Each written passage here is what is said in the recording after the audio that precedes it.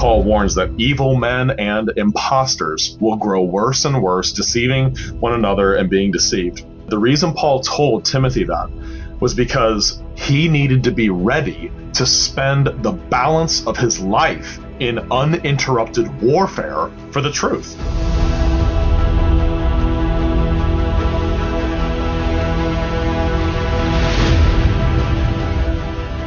The most dangerous people alive today are always ordained ministers.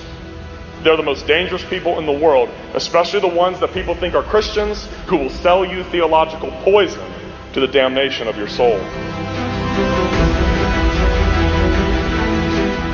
Folks, I just want to warn you about something. Every heretic in the entire history of the church, without exception, has taught their heresy in the name of being faithful to Scripture.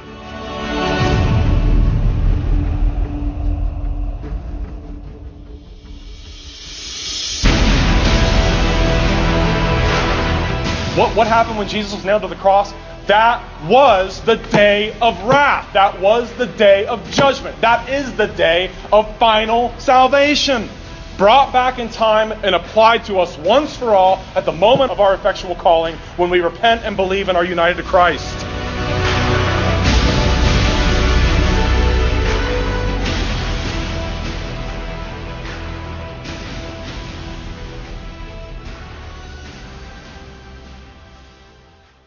Welcome to the Protestant Witness. This is Pastor Patrick Hines of Bridwell Heights Presbyterian Church in Kingsport, Tennessee, and today is part 2 of the Biblical Manhood series, and I hope you enjoy it. Let's pray for the Lord to bless us with a right understanding of His Word this morning, please. Dear Heavenly Father, we come before you again now to ask in the name of Christ that the words we read from your scriptures would sink into our hearts, that we would receive them with faith and love, that we would lay them up in our hearts, and that we would practice them in our lives. We ask in Christ's name. Amen. If you'll turn in your Bibles to 2 Peter chapter 3, there are 4 short texts of Scripture for this morning's sermon. 2 Peter chapter 3, verse 18. Which is the very last verse of 2 Peter. 2 Peter chapter 3, verse 18. This is God's Word. But grow in the grace and knowledge of our Lord and Savior Jesus Christ. To Him be the glory both now and forever. Amen. If you turn over to Hebrews chapter 13, to the left there a little bit there in your Bible, Hebrews chapter 13, verse 17. Hebrews 13, verse 17. Hebrews 13, 17, this is God's Word. Obey those who rule over you, and be submissive, for they watch out for your souls, as those who must give account. Let them do so with joy and not with grief, for that would be unprofitable for you. And now if you'll turn to the left to Proverbs chapter 6. Proverbs chapter 6. Verses 16 through 19. Proverbs 6, 16 through 19. Proverbs 6, 16 through 19. This is God's Word. These 6 things the Lord hates. Yes, 7 are an abomination to Him. A proud look, a lying tongue, hands that shed innocent blood, a heart that devises wicked plans, feet that are swift in running to evil, a false witness who speaks lies, and one who sows discord among brethren. And then one last passage, 1 Peter chapter 1, verses 6 through 9. 1 Peter chapter 1, verses 6 through 9. 1 Peter chapter 1, verses 6 through 9.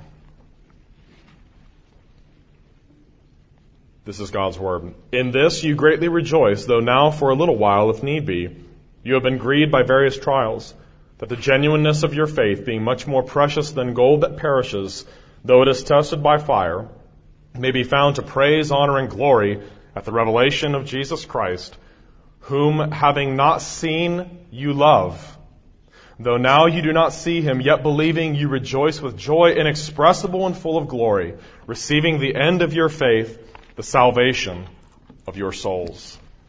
May God bless the reading of His infallible word. Anytime we look at what human beings, men or women, ought to be, we are looking at the law of God.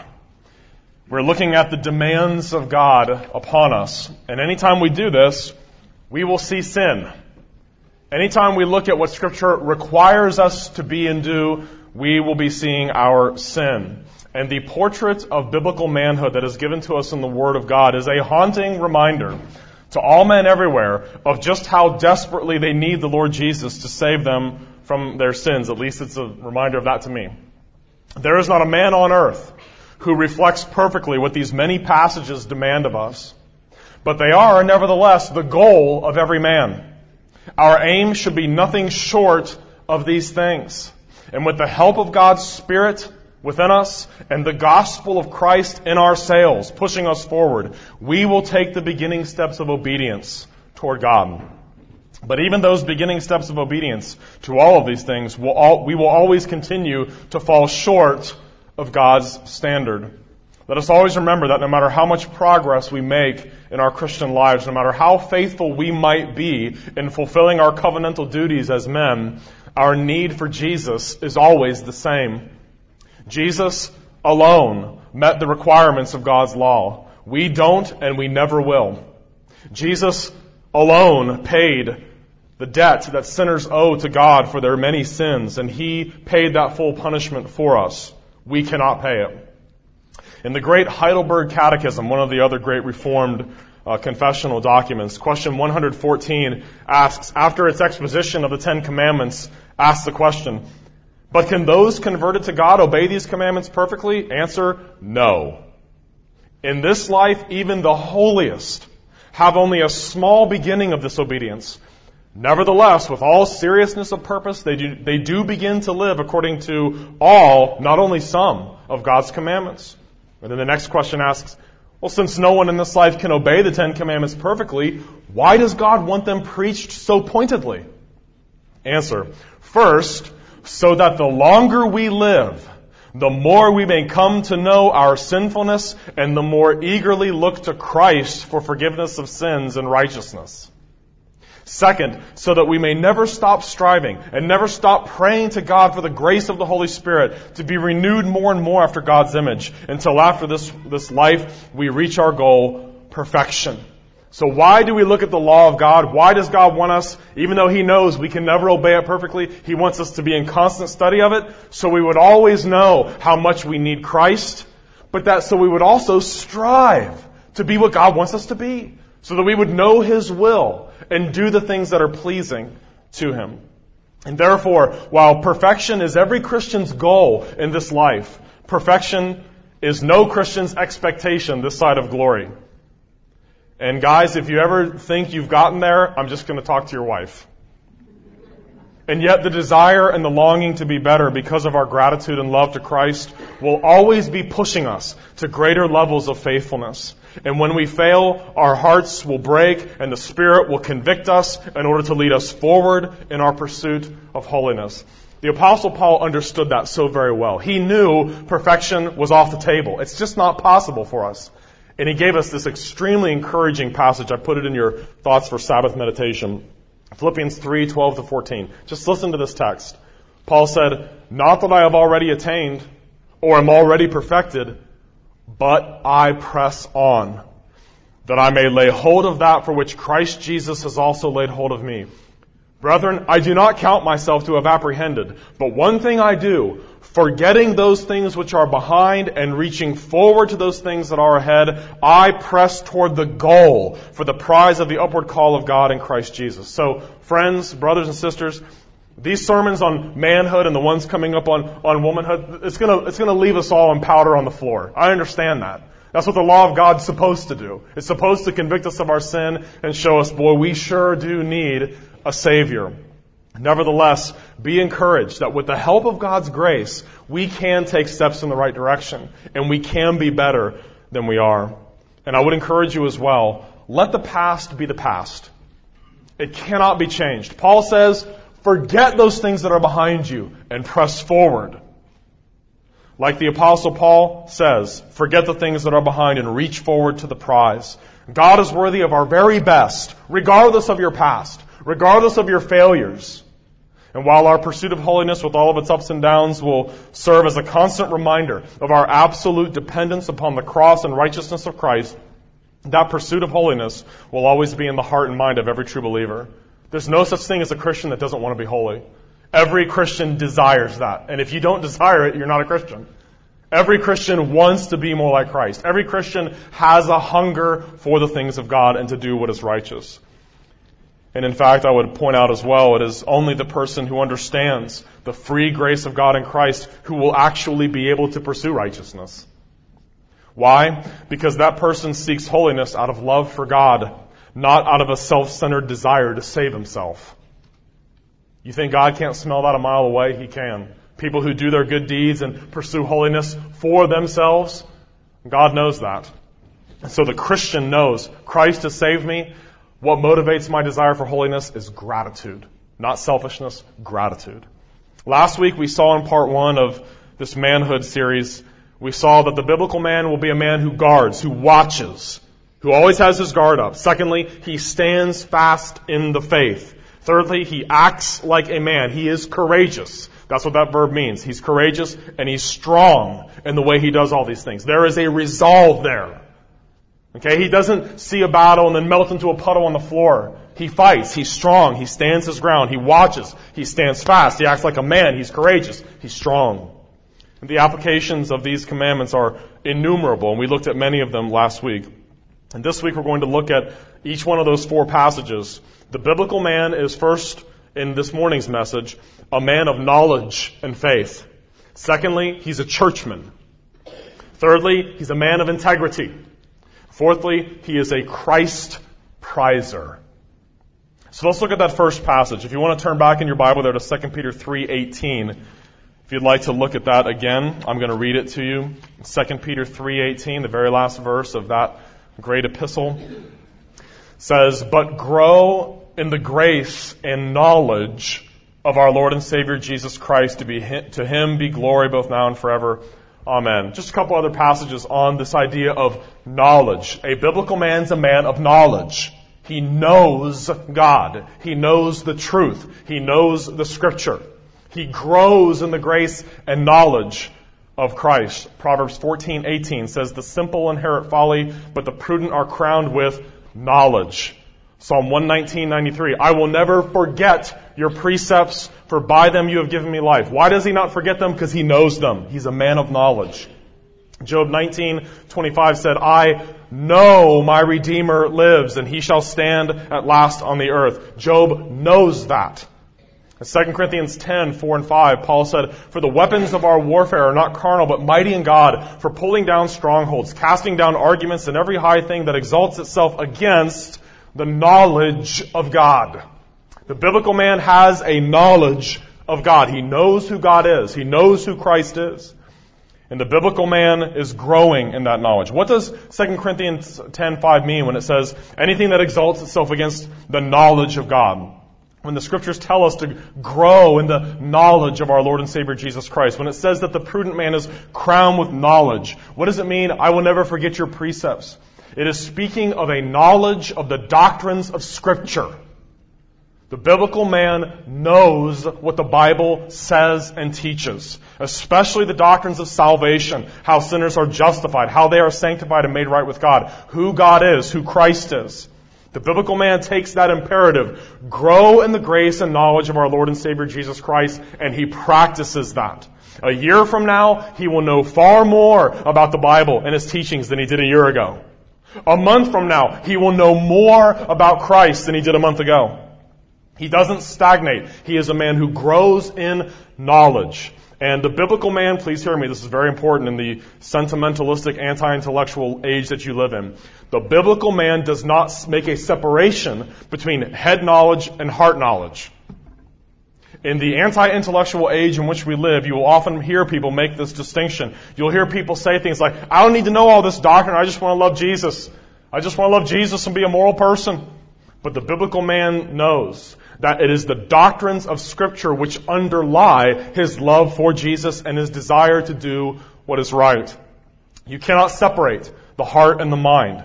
The biblical man knows that his heart can only rejoice in the truths that his mind knows. Your heart can't rejoice in what you don't know. It's what we know about God that makes us rejoice in who He is. And that's why the biblical man is devoted to the study and memorization of the Bible. The heart cannot rejoice in something the mind does not know. As an illustration of this, when a man of God who is single finds the godly woman that he wants to marry, he becomes a student of that woman. He studies her and he figures her out. And he behaves in such a way as to win that woman's trust and affections. In other words, it is the doctrines that are true of her, the truths about who she is, that he takes to heart and rejoices in. And only insofar as he really knows her will he really love her. It is exactly the same with Christ. We only love Jesus insofar as we know Him, as we know about Him, and we know what He did and who He is. We only love our dearest friends insofar as we know who they are. It's the attributes of our friends, the things that we know to be true of their character, that cause us to have that affection for them. To love Jesus is to know all about Him. The next subpoint under a man of knowledge and faith. The biblical man is a man whose hatred for God has been melted away by the effectual call of God's Spirit, and whose heart of stone has been replaced by a teachable heart of flesh. And this new heart is characterized by a hunger and a desire to know God, to know Christ, and to know what pleases Him. And therefore the biblical man is a man of knowledge. Part of the way that God changes the heart of stone is He gives the man a desire to know Him. He gives that man a desire to know Christ. He loves the things of God. He loves to study theology, the Scripture. He wants to know more about who this is that redeemed him and changed him. And he humbly accepts whatever God has revealed in His Word to be true. And there is an insatiable desire to know that Word, to know God's law and to see it obeyed in his life and in the lives of others. And to know Christ as his only hope of salvation and as his only Lord and Master. The biblical man also has a great zeal to do as 2 Corinthians 10:4-5 says, to cast down arguments and every high thing that exalts itself against the knowledge of God, bringing every thought into captivity to obedience to Christ. At the heart of the biblical man will burn. His heart will burn when he hears the name of Christ blasphemed or misrepresented. When he hears sin exalted in the name of Christ, there will be indignation in his heart. When he hears falsehood preached in the name of Christ, his heart will burn. He will want to cast down arguments and to destroy everything that exalts itself against the knowledge of God. And he doesn't care if the surrounding culture calls him a bigot because he speaks up and speaks out about such things. He doesn't care about things like that because he wants to do what pleases God, His Creator, His Savior, His Redeemer. He expects to be persecuted. Of course, those whose first love is the world, those whose first love is their sin and themselves, they're not going to like what the man of God has to say.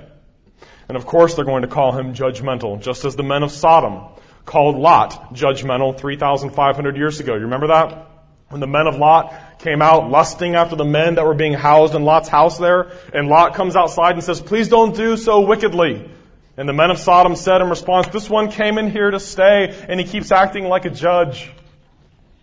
Men of God have always been told, you're judgmental. When you try to cast down arguments that are exalted against the knowledge of God, you're going to be called judgmental. Get used to it. It's been going on forever. But the biblical man doesn't care about such things. Because what he wants more than anything is not the approval of men, but the approval of God. And he wants God's name to be vindicated. And he can't stand to hear Jesus' name drugged through the gutter. The biblical man is not swayed by the fear of man, nor does he care about pleasing men. His desire is to please his Creator and his Redeemer. So my final application to you of point number 1, a man of knowledge and faith, is this. The biblical man is a man of knowledge and faith. He has the knowledge of God. He has the knowledge of sin, grace, justification, sanctification, and how those two things differ from one another. He understands that. He can explain it to someone. He is happy to get a great little book like Louis Berkhoff's Manual of Christian Doctrine and rummage through that book and look up every single passage that Berkhoff cites in order to straighten out his thoughts about God and His ways with men. It's amazing. We'll spend thousands of dollars to straighten out our crooked teeth and not lift a finger to straighten out our crooked thoughts about God. But the biblical man doesn't skip his daily Bible reading. The biblical man will know more about God 1 month from now and 1 day from now. The biblical man knows exactly what Jonathan Edwards was talking about when he wrote in his 70 resolutions. Resolution 28, Edwards wrote, quote, "Resolved to study the Scriptures so steadily, constantly, and frequently as that I may find and plainly perceive myself to grow in the knowledge of them." That's a great resolution. To study the Bible so ferociously, so tenaciously, so fiercely, that I will perceive in myself that I am growing in my knowledge of them every day of my life. Second point this morning, the biblical man is a churchman. He is a churchman. Look at Hebrews 10, 24 and 25, please. There in your Bible. If you want to turn to the left there from 2 Peter. Hebrews 10, 24 and 25.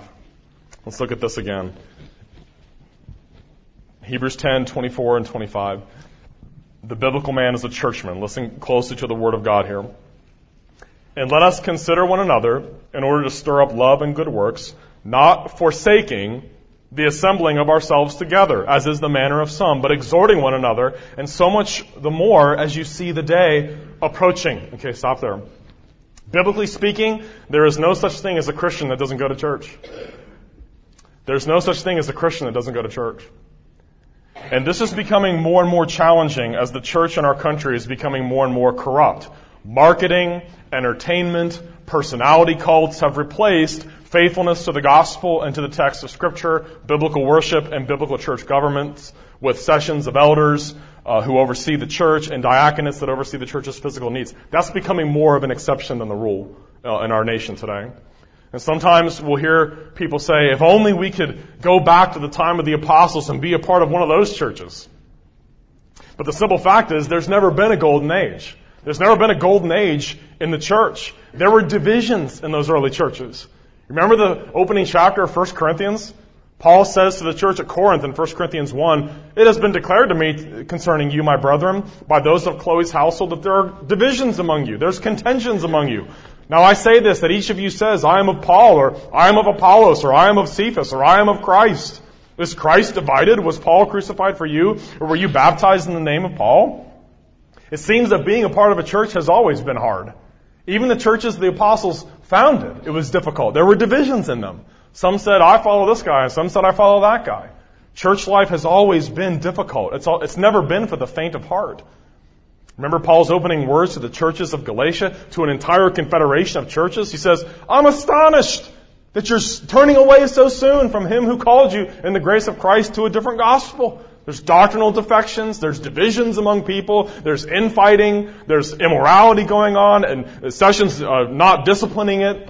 That's always been part of church life. It's hard, it's difficult. That's why that great hymn, my favorite hymn ever of all time, The Church's One Foundation, has that stanza. "Though with a scornful wonder men see her sore oppressed, by schisms rent asunder, by heresies distressed. Yet saints their watch are keeping, their cry goes up, how long? And soon the night of weeping shall be the morn of song." You hear that? The church has always had a hard time. By schisms rent asunder, by heresies distressed. But that doesn't deter the biblical man from being part of one. He's not the guy that gets offended and then disappears for 6 months and you wonder where he went. He is a churchman. He loves that church. He loves his local church. Those people are his people. They are his brothers and sisters, his family. The biblical man has a heart that breaks for the church of his Lord Jesus. He loves his local church. He loves not the building, but the people there, the called out ones, the ecclesia, the church. It simply is not part of his thinking and forms no part of his life to ever consider abandoning other Christian people. And when he hears people speak badly about true churches of Christ, his heart burns with indignation. The church is what Jesus has been building for 4,000 years on the earth. The church, the called out, the redeemed people of God with their children. That's what Jesus came to bring into visible manifestation in the world. The church is the body of Christ on earth. And to hate the church is to hate Jesus. The biblical man knows that. And when he sees the church fail, he doesn't unleash his venom. No, he unleashes tears instead. His mindset is rather, another scandal. It's not going to happen on my watch. And insofar as it depends on me, church is going to be better because I'm part of it. I'm not going to attach scandal to the precious name of my Savior, and I hope God would kill me before He'd let me do it. I hope that's your mindset, men. This is why the membership vows of our church, people promise, as you just heard, to live as becomes the followers of Christ. To be a churchman, to be part of a local church, is a glorious privilege that God gives us.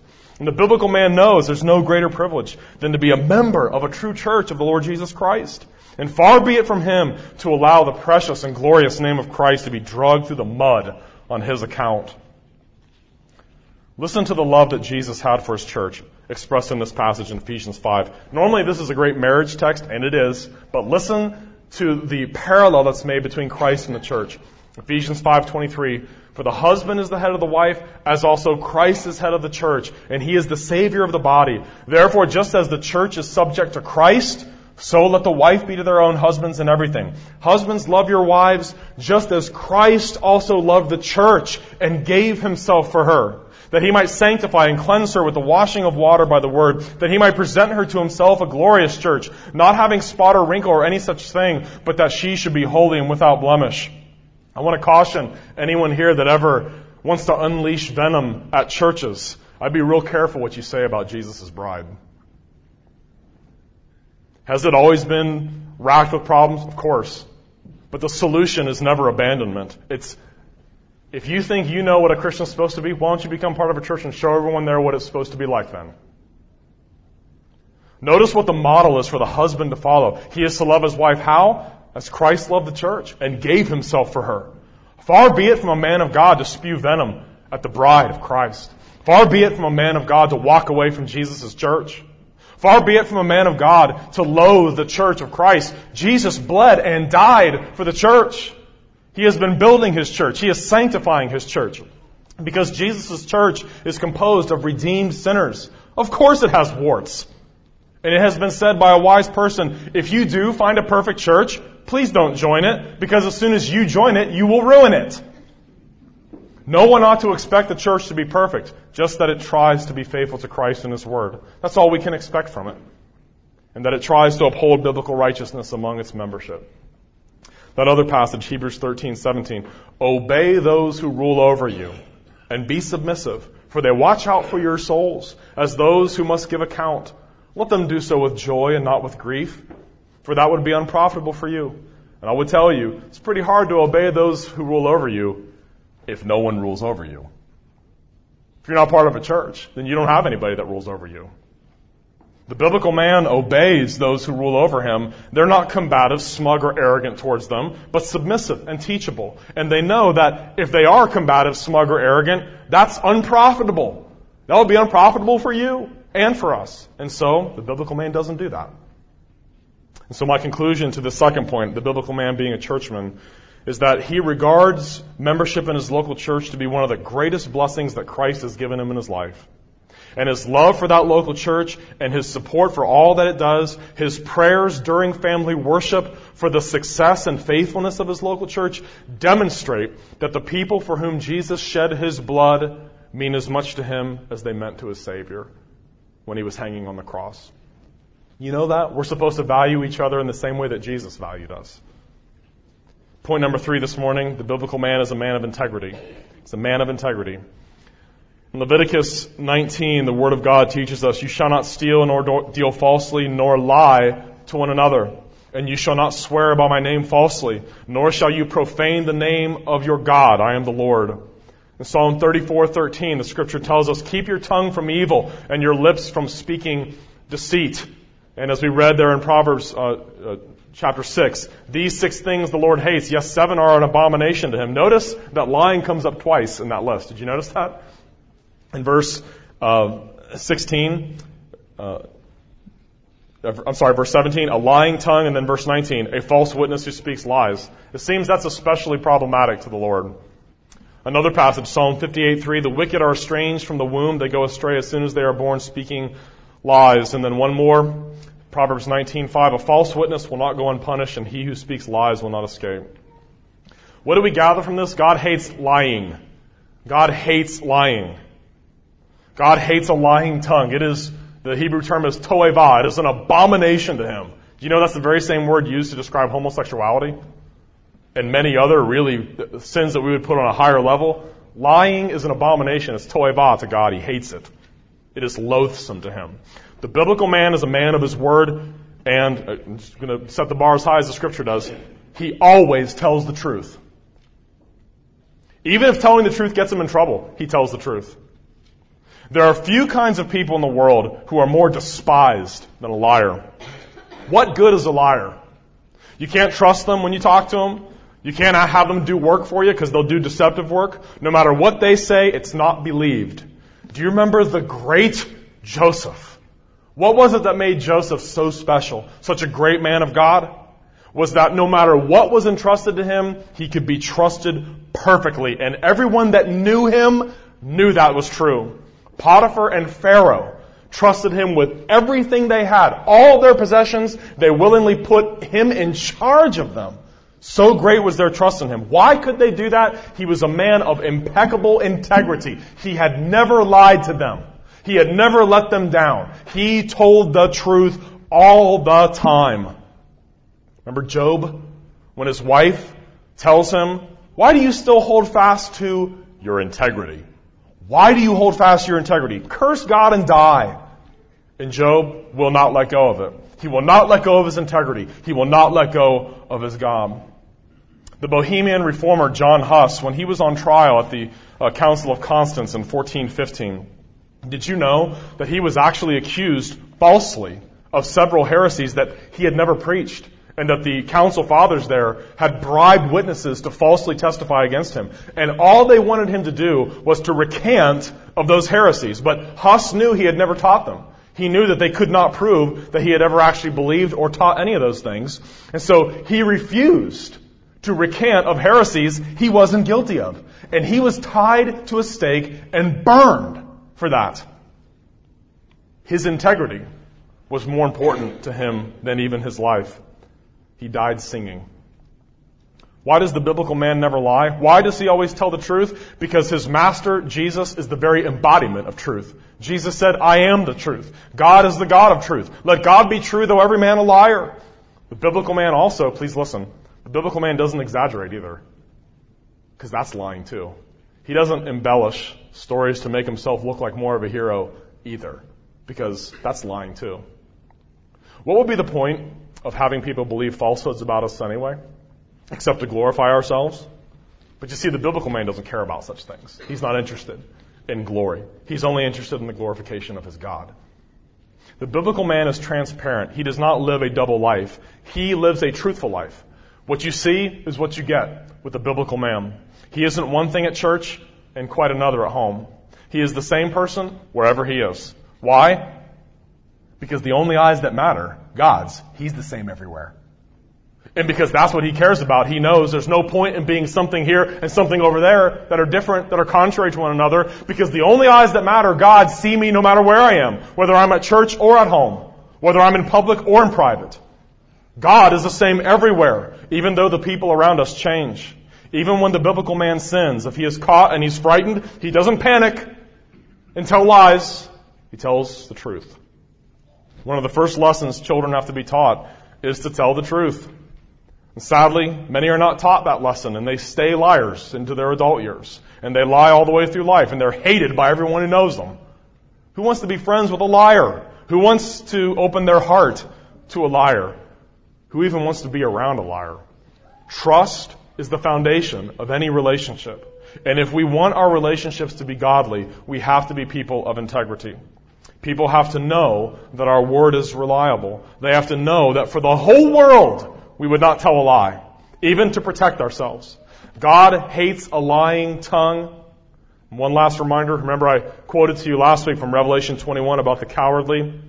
In Revelation 21:8, but the cowardly, the unbelieving, the abominable, the murderers, sexually immoral, sorcerers, idolaters, and all liars shall have their part in the lake of fire which burns with fire and brimstone. Fourthly and finally this morning, the biblical man is a Christ prizer. Turn to 1 Peter 1:6. 1 Peter chapter 1, verse 6. 1 Peter 1:6 through 9.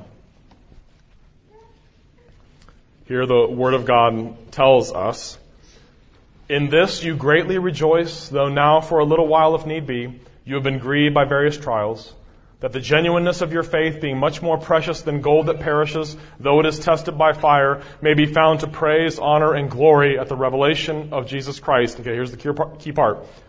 "Whom, having not seen, you love. Though now you do not see him, yet believing, you rejoice with joy inexpressible and full of glory, receiving the end of your faith, the salvation of your souls." Okay, stop there. The biblical man is a man who is brutally honest with himself and others.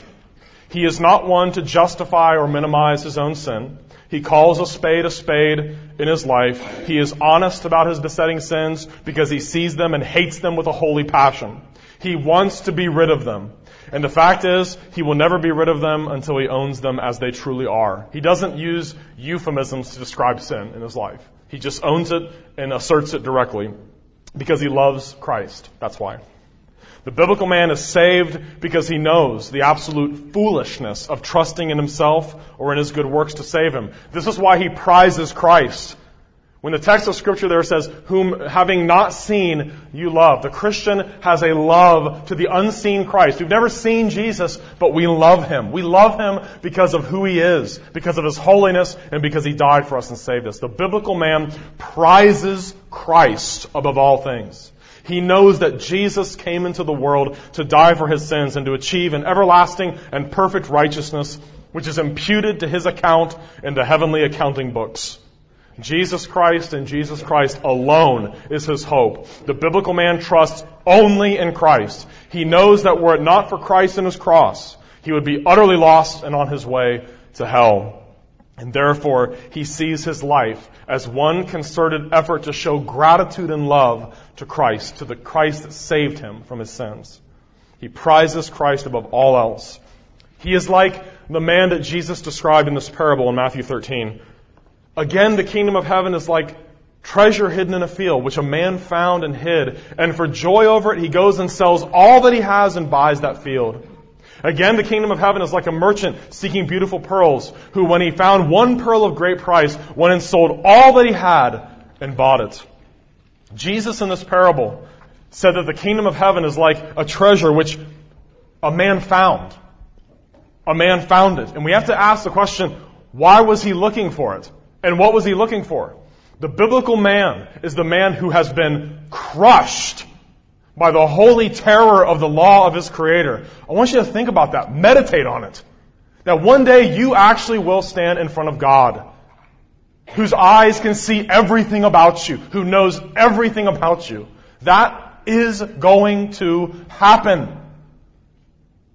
The biblical man knows that. He knows there's no escaping it. And so he's brutally honest. I'm miserable. I'm a wretch. I'm a sinner. I'm on my way to hell. And therefore he prizes Christ. He is that man groping around in the field. He finally finds the pearl of great price. He finds that treasure and he sells everything he has to take it. It's more valuable to him than anything. God's holiness has truly laid the man of God low in the dust. God's law has driven this man to despair of himself and caused him to look for a way to be saved, to look for that pearl in the field, to look for a way to be reconciled to God. Nothing else ultimately matters to him. And when he's convicted of his sins by the Spirit of God, he begins to think to himself, what good are my accomplishments if I live in hell forever? What good is my money if my eternal resting place is that terrible place of torment where the devil and his angels dwell? What good are my possessions in the realms of outer darkness where I will weep and wail and gnash my teeth for all eternity, world without end? God, is there any way that I, a poor, miserable, wretched sinner, could ever be saved? And when he hears the glorious gospel of Christ, when he hears that Jesus Christ was wounded for our transgressions, that he was bruised for our iniquities, that the chastisement for our peace was laid upon him, and by his stripes we are healed, and the Lord has laid on him the iniquity of us all. It melts his heart away, as the summer does the winter snow. And where there was once nothing but despair, death, and hopelessness, there the beginnings of life can be seen. The man of God prizes Christ above all things because these things are true of him. He has seen his sin. He has seen the holiness of God. He knows his only hope is in Jesus. This poor man, once hopeless in his sins, now he finds himself in the crucified body of Jesus on the cross. And this man who was once dominated by a worldly lust for personal glory is now ruled by the blessed thought, you can keep your glory. Just give me Jesus. Just let me know my sins are forgiven. Just let me know that I stand justified before God on the day of judgment. Just let me know that there is therefore now no condemnation for me. Just let me know that there is a way back to God. And he who was once governed by an enslavement to selfishness and sin is now governed by a new holy passion, a new holy zeal to sanctify the name of Christ and to give his whole life over to Christ. The biblical man prizes Christ above everything else in his life. Like John Huss, he'd rather lose his life than knowingly lie even one time. There's nothing more important to the biblical man than the genuineness of his faith in Jesus and his personal walk with him. You see that in verse 8 there again? Whom having not seen, you love. So I want to ask you, everyone here of all ages, both genders, do you love him? That's an indication of what a true Christian is. Him having not seen, you love. Peter speaks about it as a given. Although the biblical man has never seen Jesus with his eyes, he has seen him with the eyes of faith, with the eyes of true belief. Jesus has been held forth to this miserable sinner. And by the grace of God, the miserable sinner has reached out and embraced him to the saving of his eternal soul. This is what beats in the heart of a biblical man. He is saved and justified before God, born again by the Spirit of God. A man whose faith rests firmly and securely in Christ alone for his salvation. And in the deepest part of his heart, he loves Jesus. He loves his Savior. All else takes a back seat to this, his first love. The old master, the self and its lusts and sins, has died. And now there's a new master, a new first love. And remember, Jesus taught us that you can't have two masters. You will love one and despise the other. Or despise the one and be devoted to the other. You can't serve God and mammon. And so the biblical man is a man who has a new master. And the master that once governed him, his sins, he despises him now. And loves Christ, his new master, his new Lord. Because this man of God has this deep love for the unseen Christ, he now despises his sin. You will never find the biblical man using euphemisms to describe his sins. He calls them exactly what they are and repents of them for what they are. The biblical man is not a liar. He doesn't lie to others. He doesn't lie to himself. And the reason he doesn't is because his new master is himself the truth. God is light, and in him there is no darkness at all and no falsehood at all. The biblical man hates his old masters, his old sins that used to govern his life, and he hates them with ruthless energy and efficiency. The biblical man declares an all-out war on them all. The biblical man is like the Lord Jesus when he entered the temple in John chapter 2. The biblical man looks at the new temple of God. There's no longer a physical temple. What is the temple of God now? We are. It's us. God takes up residence in us. And we're like Christ. We go into the temple, into our hearts, and we see the money changers of sin, and we see people setting up shop in sin that shouldn't be there. And we take that whip of cords and we declare war on our sin, and we hate our sin because we're a Christ prizer. The one who bled and suffered and died for us. Sin no longer has a rightful place here. It's not appropriate for it to be there. It is not fitting for it to be there. And so we, like Jesus, we run violently at our sins. We beat them up. We throw them out of the temple. And when the biblical man finally sees the damnable depths of his sin and then finally sees Christ as his living Lord and Savior, through repentance and faith in Christ, he has peace with God, but he recognizes that that's a peace that starts a war against sin. He prizes Christ, but now he realizes we're going to be bloodied and sore by the time life's over, because now there's war. My new master holds the center, and I'm going to fight against everything that he hates in my life now. The Christ prizer, the biblical man, rejoices with a joy which is inexpressible and full of glory, as that passage there says, especially as he approaches the end of his faith, the salvation of his soul, his final entrance into the halls of heaven, into the very presence of Christ. Because the biblical man knows where he is going. The desire to finally enter that place burns in his heart like an unquenchable fire. It is on his mind all the time. It drives him on in his fight against sin. He knows he has an appointment to go see Jesus. And it drives that desire to do righteousness. It drives him on in his desire to love his wife, to love his church, to love righteousness, to love his parents. It drives him on to live as the godliest example that he possibly can before his children, before his siblings, if he still lives at home, before his church, before his friends, before his co-workers. The biblical man's a new creation. Paul said in 2 Corinthians 5:7, therefore, if anyone is in Christ, he's a new creation. Old things have passed away. Behold, all things have become new. And what is that new creation? It's a Christ prizer. It's a sin hater and a Christ prizer. When you ask the biblical man, do you think you're going to go to heaven when you die? He says, no. I know that I have eternal life. I know that I have eternal life because Jesus Christ has saved me perfectly, not by my works, but by faith in Him alone. Jesus is my Savior. He has saved me perfectly, not by works lest anyone should boast. My only boast is in Jesus Christ. Galatians 6:14. But God forbid that I should boast except in the cross of our Lord Jesus Christ, by whom the world has been crucified to me and I to the world. That's his answer. Do you think you're going to heaven when you die? I know I am. Because I don't trust in myself. I trust in a Savior who has saved me perfectly. And I prize Him above all things. In conclusion this morning, biblical manhood is characterized by a man who is a man of knowledge. He knows the God he loves, the Savior that he follows. He is a churchman. He loves his church. He knows that the church is the bride of Christ and he loves Christ's bride. Thirdly, he's a man of integrity. He's trustworthy. You could entrust your entire estate, your entire family into his hands and have no worries whatsoever. He's a man of integrity. And fourthly, he's a Christ prizer.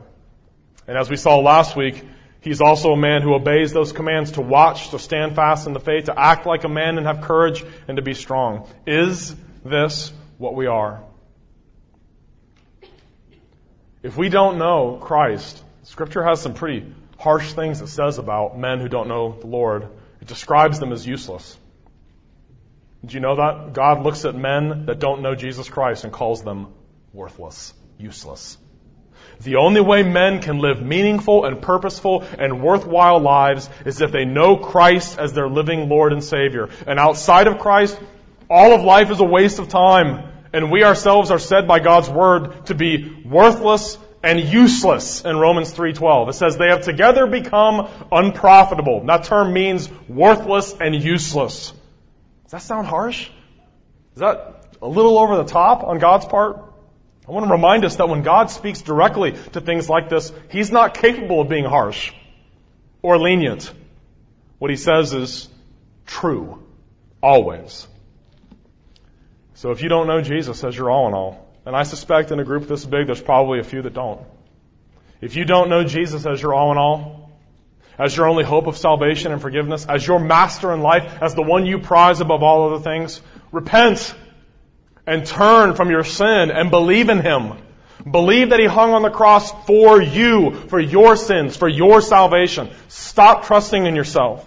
Stop being a slave to passions and sins and to self. Turn from worthless things and look to Christ. Repent and believe and be saved from this adulterous and perverse generation in which you live. Walk away from the pig slop and come home to your Creator.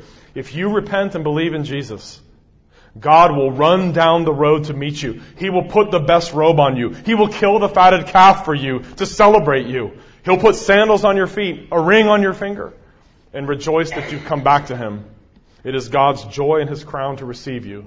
If you are willing, if you see your sin, if you repent and believe in Jesus, if you're willing, God never was otherwise. Let's pray. Gracious Father in heaven, we thank You that You've instructed us on how we are to be, who we are to be as men. And Lord, all of us fall short. We know that.